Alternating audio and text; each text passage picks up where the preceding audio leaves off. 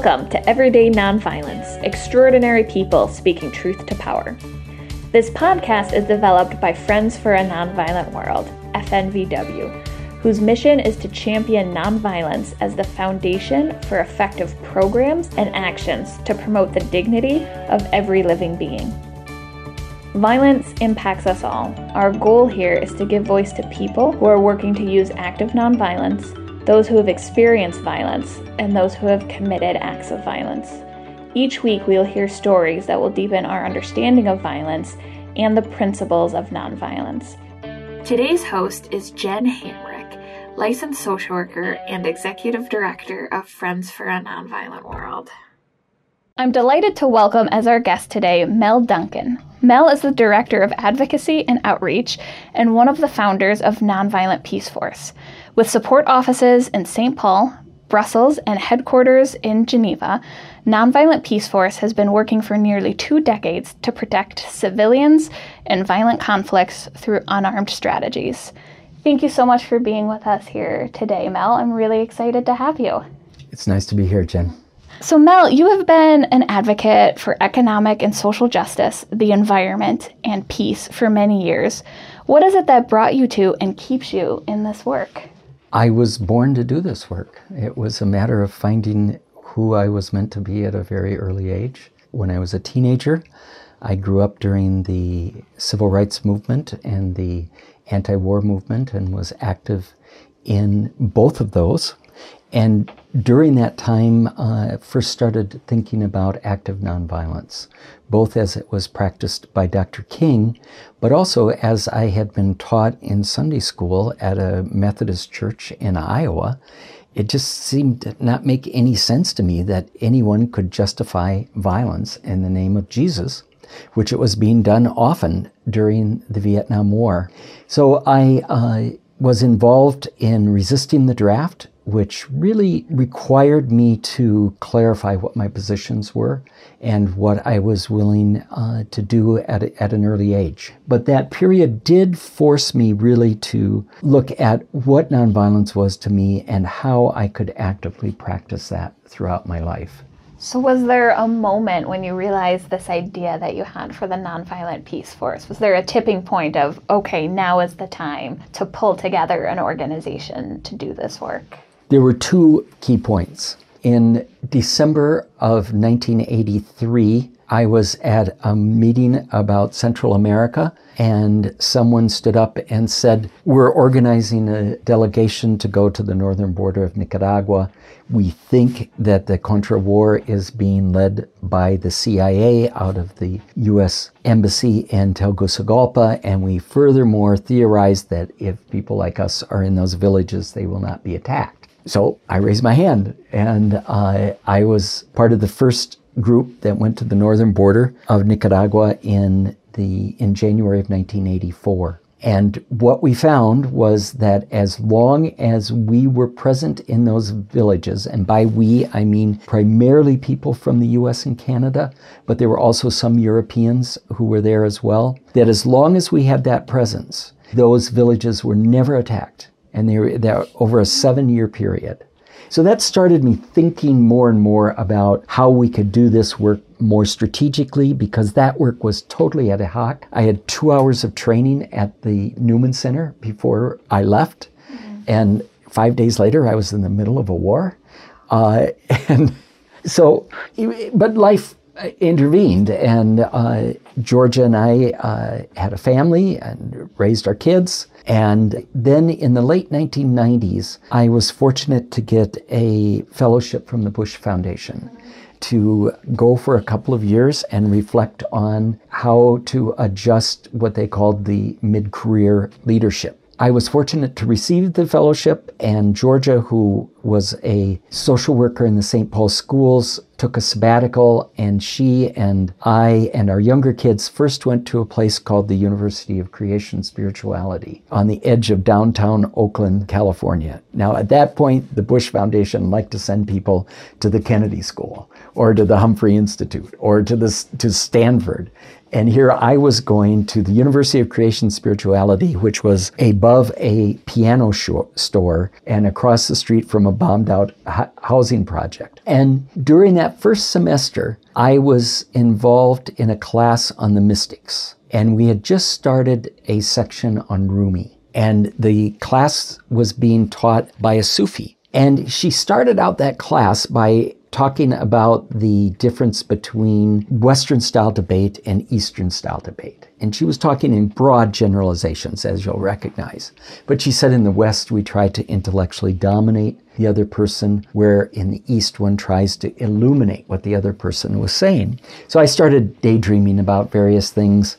And I came to this Sufi staring in my face and saying, and your job is to enter the heart of your enemy. And I looked at her, and I quickly looked, and all my classmates were still sitting there in the class. And I looked at her again, and she was staring at me. I didn't know who she was. She didn't know me. And I wrote in my ever-present notebook, enter the heart of my enemy. That is a good place to rip it out. And further down the page, I wrote, don't go back to sleep. This could change your life. From that moment, I was challenged to my very core about the dualistic way that I worked. It was always us versus them, good versus evil. 50% plus one means we kick their butt. And I was being provoked to start not only working, but understanding the world from a place of unity. And a year later, I was sitting in Plum Village with Thich Nhat Hanh. That was very challenging. It didn't take me 5 minutes to know I was in way over my head, that we had 12 hours of silence a day, and the other 12 hours we didn't talk much. During that time, Thich Nhat Hanh was challenging that we were no longer at the point in history where we could afford to take sides, that the stakes were too high. And this was in 1998. And the stakes were too high for all sentient beings. And therefore, we had to approach our common problems from a sense of our connection and our unity. And so it was upon leaving Plum Village, I was riding on a bus in southern France, and by this time the Bush people were just throwing up their hands about what I was doing with their fellowship. And I wrote in my notebook a reflection piece on a nonviolent peace force. This was 1998. Kosovo was exploding. That was a bus trip away from where I was. So I came home at the end of 1998, and Georgia had come home earlier and started working in the schools, and our kids had resumed going to school. And I had this idea, but I had to go back to work. The fellowship had been generous, but we had moved family first to California and then to Scotland. So I started working and teaching and consulting, and this idea would not leave me. And so one night, Georgia just said, just go for it. The next day, we disagree on this. She claims she was reading The Nation. I think I was. And there was a little piece about this conference coming up in The Hague in May of 1999, the Hague Appeal for Peace, where people were coming together to develop an agenda to put an end to war during the 21st century.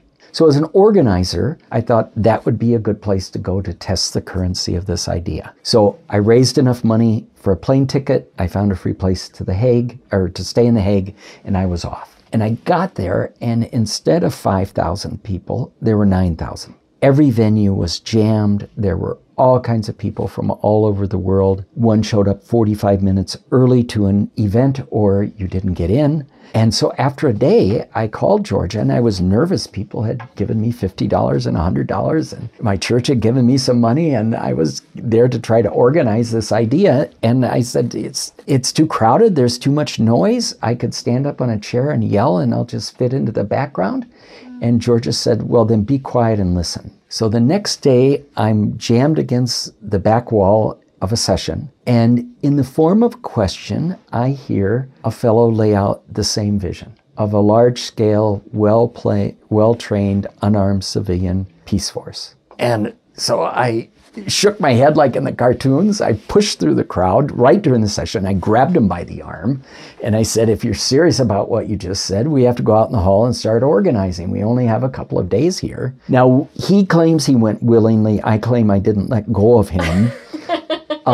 And that was a lifelong Quaker by the name of David Hartzell, who was very well known among the Friends. And I had said to him, if you're serious about what you just said, he's serious about every word he says. So by that night, we were pulling together people to talk about, was this the place in history, the time, to create a ongoing, well-trained, international, large-scale, unarmed civilian peace force. And we got lots of ideas from people, and we wrote a concept note from that and started distributing that to people around the world. And then for the next 2 years, we maxed out our credit cards, visiting areas of violent conflict, talking with people about what they were doing and what, if anything, they might need to assist them to do their work. And we learned a lot. The most important lesson that we learned was that no one can make anyone else's peace for them. Secondly, we learned that there is creative and courageous peace building and human rights work that's going on in the most violent places on the planet, and that is true today. It's more true today, in fact. And more often than not, regardless of culture, those efforts are being led by women. And women said to us, if there's not a consequence to us being disappeared, we're much more likely to be found in the ditch. And so even your presence with us will extend our ability to do our work. So we brought all those ideas together, and at the end of 2002, people came together in India, and that was the founding event for Nonviolent Peace Force. What I really appreciated about that was that it took some time between when you had the initial idea and kind of when the implementation happened. And I think a lot of times I hear people who have an idea and feel really disheartened that I had this idea last week and I haven't been able to do anything with it. So I appreciate just kind of the perspective that sometimes these big, beautiful ideas take a little bit of time to season before people and communities are really ready to run with it. So I really appreciate that about what you just shared with us. The journalist Isadora Stone, Izzy Stone, once said, if you expect to find the answers to your questions during your lifetime, you're not asking big enough questions. What else is there that's really special and unique about the work that Nonviolent Peace Force does? Our focus is on the protection of civilians and the prevention of violence. We are the largest ongoing organization of unarmed civilian protection in the world.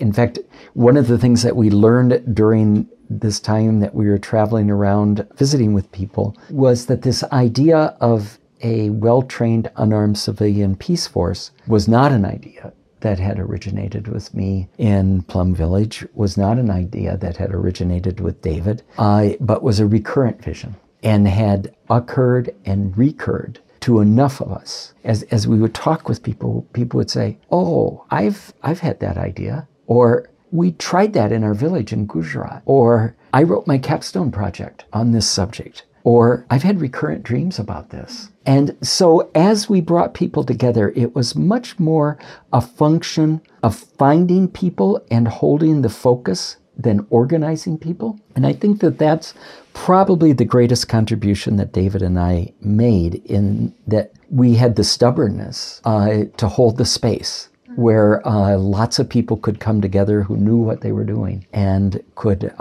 create Nonviolent Peace Force. We also pay our people, and that makes us different. And when we were starting this process, in the original concept note, we had that we would be subsistence workers. And as we talked with people, especially in the Global South, they would say, your privilege is showing. Perhaps some of you in the Global North can afford to leave your families for 2 years, because we do want long-term commitments. We can't do much in 2 to 4 weeks. But there's lots of us who can't leave for that period of time.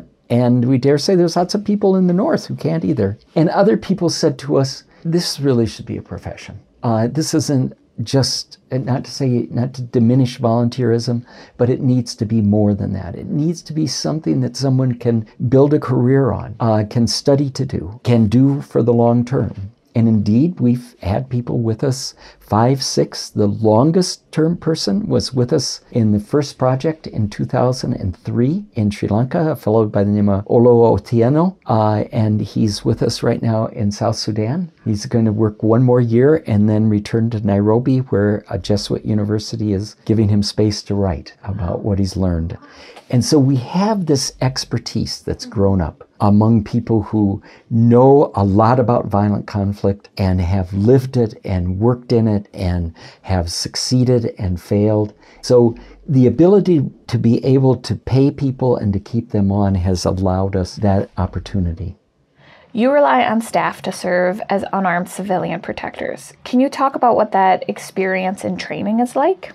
I was looking at our website recently, and our website is nonviolentpeaceforce.org, and I went to the Work With Us section, and there was a job advert, and it said something like that they were recruiting for people who would do direct protection in an area of violent conflict in South Sudan, where you would be living in either a tent or a cinder block, where it was often 40 degrees or hotter, or you were walking up to your knees in mud. It was physically demanding. You would not have a lot of food at times, and that you would at times have to walk 20 kilometers a day. And I thought, oh my goodness, who in their right mind would ever apply for this job? And we have at least 10 applicants for every position. We never, ever have lacked for applicants. And there are a lot of people in this world who want to do this work and want to do similar work. And if given the opportunity, they do.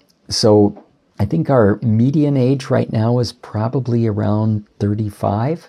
Our youngest people in the field are 25. Our oldest people ever were 65.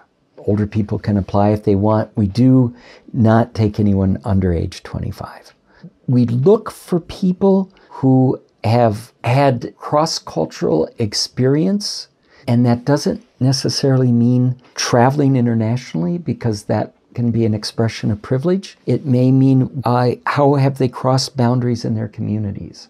How then have they worked effectively together with other communities? How have they as groups had to make decisions that were of consequence in limited periods of time? We don't have time to say, well, let's wait till next month and we'll have another meeting.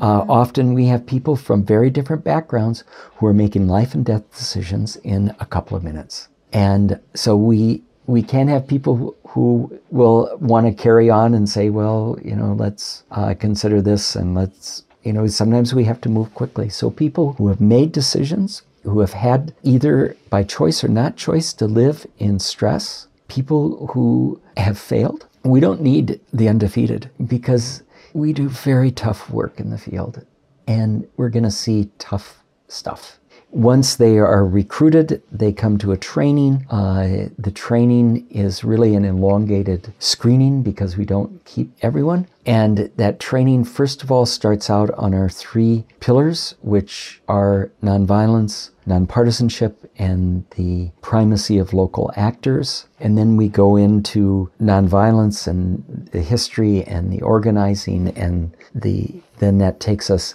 to the methodologies.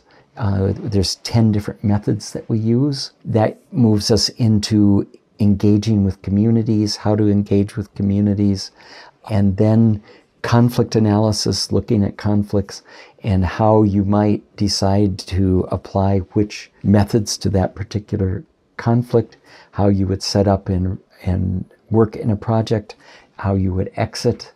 And then for the first quarter that they're in the field, they make no decisions. They're there with their colleagues and are working along with them, but are still learning about how to work in the field. Nonviolent Peace Force has administrative offices in Geneva, Brussels, and St. Paul. Tell us a little bit more, why St. Paul? I think we can be proud that our U.S. base is in St. Paul. We started in a spare bedroom in our house and grew from there. And I don't think that it was by accident.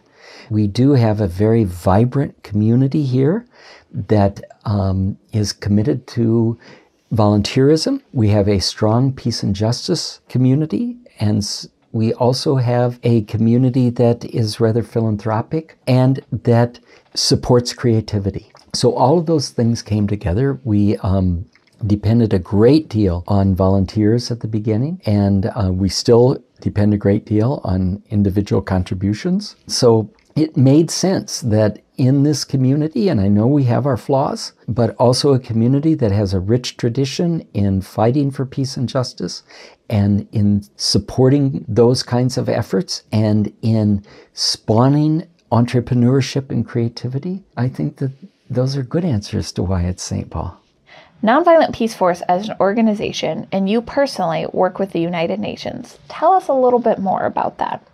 I was there for 6.5 years until I came back a year ago. And so that was really pushing the understanding and the policy support and the funding for unarmed approaches to the protection of civilians in an organization that relies heavily upon armed approaches. Just like Gandhi said, first they ignore you, then they laugh at you, then they fight you, then you win.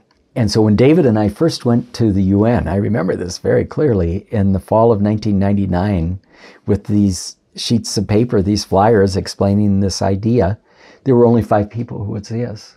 I was handing out leaflets to the volunteers in the UNICEF shop because they would at least talk to me. And so we went through that period of being ignored. And then it wasn't necessarily where they laughed at us, but they would say, oh, we're sure that that was helpful to a human rights defender in Guatemala, and that's important. But there's no policy implications here. And then in 2015, we got a huge break when an overall review of all UN peace operations led with unarmed approaches must be at the forefront of the UN efforts to protect civilians. Then people started getting serious and the elbows got sharp. And so there certainly has been that pushback and still exists. I was on a phone conference before I came here with a group of NGOs at the UN who almost all are militarists. And when I said, we were talking about a meeting with the Secretary General, and I said, well, I think we have to be clear and challenge the militarization of the protection of civilians. No one said a word. And that's the way it works. No one said a word. But then you don't get invited to the next meeting. But then what happened is we continued to increase momentum. We didn't exactly win, but now we're hearing people at the UN saying, well, we already do that. And so it's gone that route. Is there anything else you would like people to know about you or the Nonviolent Peace Force? There are more peace builders, more conflict transformers, more mediators, more people working on alternatives to violence, more civil resistors, more unarmed civilian peacekeepers alive in the world than ever before in history. And that number is growing. And we need to keep that in mind every time that we are besieged by the next flash of breaking news. That number is growing and we are there and we will continue to grow. Mel, it's been an honor to be here, getting to listen to all of your wisdom. Thank you so much for taking the time to be here with us today and to share the story of Nonviolent Peace Force with us. Well, thank you, Jen. It was nice talking with you.